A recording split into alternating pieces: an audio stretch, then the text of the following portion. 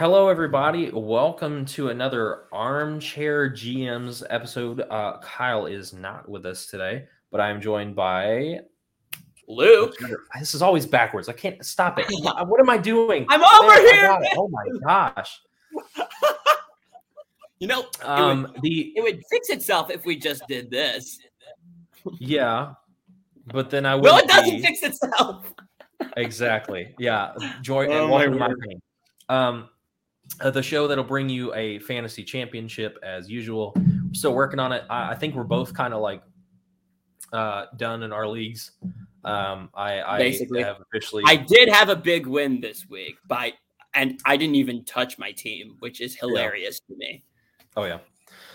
So we're gonna do a very short episode for everybody just to get you prepped for the Turkey week of football. Let's go into sleeper seekers from last week. I told you to pick up AJ Dillon. AJ Dillon specifically, I'm going to look up and tell you how many points he had. Will you look up Donta Foreman for me while I'm looking up? Sure, absolutely. Dillon? So as I predicted, I said Aaron Jones would probably not be playing this week. Shocker. Didn't think he'd be healthy enough in time to do that. I love when my app freezes. You need me to look it up. AJ Dillon had 15 points. Rodgers really went to the air a lot, but 15 is still pretty solid for a running back, especially a backup running back. Don't give up on him yet. I don't think Aaron Jones is going to play again. He just that's just a bad injury to come back from. Let's go on over. I told you Donta Foreman. What did Foreman have, Luke? Donta Foreman did not do as well. He had 25 yards rushing and one reception for 15 yards. That lands him a 5 points. Yikes. Although in all fairness, the Titans themselves did not look good at all against the Texans of all teams. This is amazing.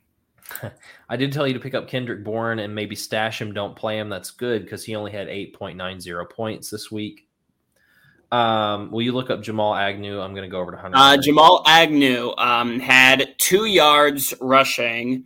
The wide receiver for the Jaguars and had 3 receptions for 18 total yards. Another 5-point performance, and now he is on the injury reserve.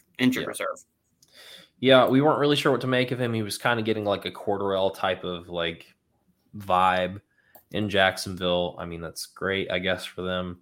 Let's talk about Hunter Henry next. He only had 4.50 points. He's good, but unfortunately he's very touchdown dependent.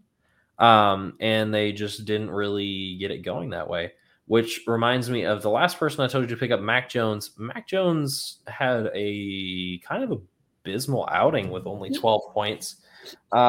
If you had the kicker for the Patriots, you're happy. Nick Folk, I think. But Mac Jones just did not look great against a terrible defense. I wouldn't say get rid of him yet. Check to see what kind of matchup he's going to have and then kind of play it that way. We're going to do this week's Sleeper Seekers. I am not going to do stats for these. I'm just going to tell you the guys. Elijah Moore. Listen, I talked about it a couple weeks ago. I'm telling you, he's kind of hitting his stride. I did manage to pick him back up because somebody dropped him. Just so we all know, last week he did have 15 yards rushing, 8 receptions for 141 yards, and a touchdown, landing him a solid 29.6 points. He did, which was really good. Michael Gallup, listen, CeeDee Lamb has COVID. Or, sorry, not CeeDee Lamb. Amari Cooper has COVID. CeeDee Lamb had an injury. Not sure he's going to come back on a short week. So maybe it's the Michael Gallup game. Scoop him up. Maybe stick him on your bench. Maybe start him. I mean, it's really up to what your wide receiver status looks like. Maybe start him because you know what? Dak likes to throw quite a bit. And that is true. And he got 9.4 points last week with 5 receptions and 44 yards. And that's against Kansas City's defense, which has not been fantastic, I would say. So exercise caution, I would say, with this pick. But, I mean, Dak's going to have to go to the air at some point. And with some of the main people out, he's going to have to depend on some of those secondary targets. Absolutely true. Let's go on to somebody else. Not sure that he's gonna play because he has a strained MCL, but maybe he's a good pickup to have for the future. It is Adam Troutman. If you play in a dynasty league, maybe he would be a good guy to pick up. He had 16.80 points. He had 5 receptions, 58 yards, 1 receiving touchdown. Pretty good for a Saints passing offense that doesn't exactly look great. Be looking for Adam Troutman. Maybe he comes back from that MCL sprain sooner. I'll just go ahead and be kind enough to say don't count on it. Let's move on over to our next person, somebody that I thought was completely irrelevant in fantasy. We talked about it last week. The shocker for the week, Cam Newton. He was 21 of 27, 189 yards, 2 passing touchdowns, 10 rushes for 46 yards, and a rushing touchdown. It's pretty good. That's landing him a solid 30 bomb in fantasy. Yeah, I mean, that's pretty solid. My only caution would be, is he going to do that every week, especially when you have a healthy McCaffrey back in the backfield? And, I mean, you've got DJ Moore and Robbie Anderson. It's not bad targets, but is the arm there for him to like consistently do that? It looked like it on Sunday, but I'm not gonna bank on that every week. Keep him on your bench if you have a better option. Just kind of play him week to week if it's a good matchup defensively. I will go over to Jeff Wilson. He didn't look. He didn't look good even against Jacksonville. He had 50 rushing yards and 1 reception for 8 yards. The running back for San Francisco, right. Landing him 6.8 points. So not a performance to write home about. Right. Well, and the only reason I have him on here, if Elijah Mitchell is inactive again, it appears that we found who the 49ers are going to lean into, which is disappointing. I really thought it was going to be Sermon. Didn't quite turn out that way. Jeff Wilson, just keep an eye on him. If Mitchell is out, he might be a flex start, but he's definitely not going to be a starting running back for you. And let's round this out with a surprise shocker. Kind of glad that I keep picking him up and putting him on my bench to not help me. Is Devonta Freeman. You know what? He is kind of having himself a consistent like spurt of points. 11, 12, 16, 8, and then 20. I mean, if you look at just the points, it's not great. But if you look at his rush attempts, it's gone 9, 4, 13, 10, 16. He is getting the ball quite a bit for an offense that likes Lamar Jackson. Now, granted, Lamar was not there for the game against the Bears, which is why he got a higher run share. Maybe that continues if Lamar isn't back this week. Devonta Freeman maybe could be a little start for you, especially because he had 20 points, I think, right? Yes, he had actually 20 points on the nose, 49 rushing yards with a touchdown and 6 catches for 31 yards receiving. Listen, I hate to say this. It doesn't matter who you put back there. The Ravens like to run. They really do. So it's not going to be a sexy pick, but it's definitely going to be somebody that's going to be effective week in and week out. Let's scooch on over to Trade Bait quick. We are not doing Jock or Joke, Jock's grades, or Wheel of Fantasy this week. We are just giving you the meat of our subject. Trade Bait. I put Terry McLaurin. So I'm putting people to help you get to the playoffs. That's what we're doing right now. Terry McLaurin. I don't like Heineke. Heineke's okay. But I do like that the person that benefits the most from Heineke is Terry McLaurin, especially because Curtis Samuel has been MIA this entire season. Yeah. Listen, if you've got Terry McLaurin, are we trading for Terry McLaurin or away Terry McLaurin at this point? Oh, you're probably trading for Terry McLaurin at this point. I mean, just last week I have him on my fantasy team, yay! And he put up a solid 21.3 points in fantasy, 5 receptions for 103 yards and a touchdown.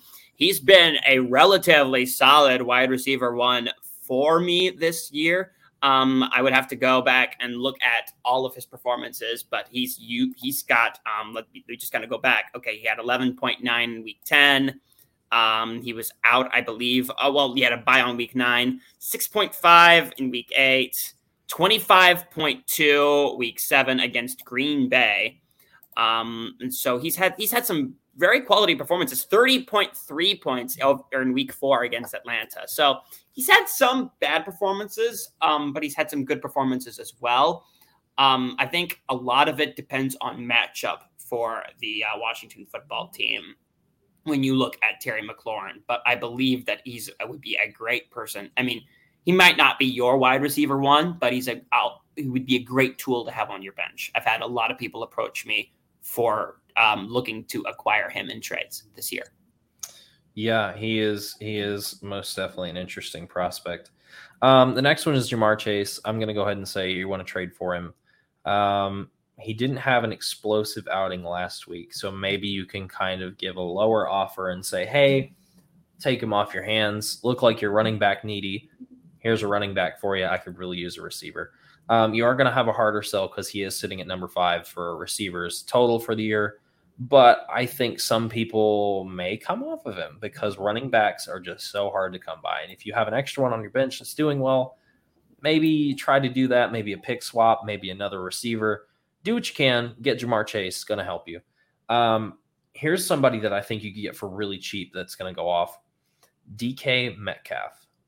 Listen, he is the number 1 target for Russell Wilson. Don't care who you are. The Seahawks are struggling, but they're going to pass the ball more than not, especially when Chris Carson is out for the entire season. You're not going to run with Alex Collins like 15 times a game. It's not going to happen. Russ is going to throw. Russ is going to look for DK Metcalf. I'm guessing DK Metcalf owners are a bit frustrated with him currently. I would encourage not to get caught up in recency bias there. Ever since the bye week, he's not performed well. But prior to the bye week, there hasn't been a game that he was under 10 points. That's what I'm telling you. Like he'll be a cheap get at this point because people are looking for something explosive to get them into the playoffs. If you can get Metcalf for cheap, go for Metcalf. The last one, you're welcome. I did tell you to pick him up. Yes, you did. And I called it the right week too and told him to start. Is Brandon Ayuk. Listen, everyone has been talking about Deebo Samuel this year, and that's great. But don't forget that Samuel was non-existent last year in that offense. Just so many problems to keep him on the field. And Ayuk benefited from that. I don't think Ayuk is just not a thing for that offense. Like he has exceeded 10 points in 3 out of the past 4 games. Right. Which, I mean, that's pretty good for a receiver that no one is quite sure about. Put your chips in. Cash in on Brandon Ayuk while you can. Honestly, if you have Kittle, Ayuk, or Deebo Samuel, just hang on to him. Or that's why I'm saying Ayuk is going to be your easiest to trade for. Definitely going to come in and smash things for you, but don't give away the whole farm for Ayuk. That's kind of where I sit with him. Yes. Like he's good. If you can get him for cheap, grab him. If he's already in the possession of someone who kind of knows what they're doing, then you're probably going to have to pay a little bit more upfront, at which point it's like probably not the best idea. Right. All right.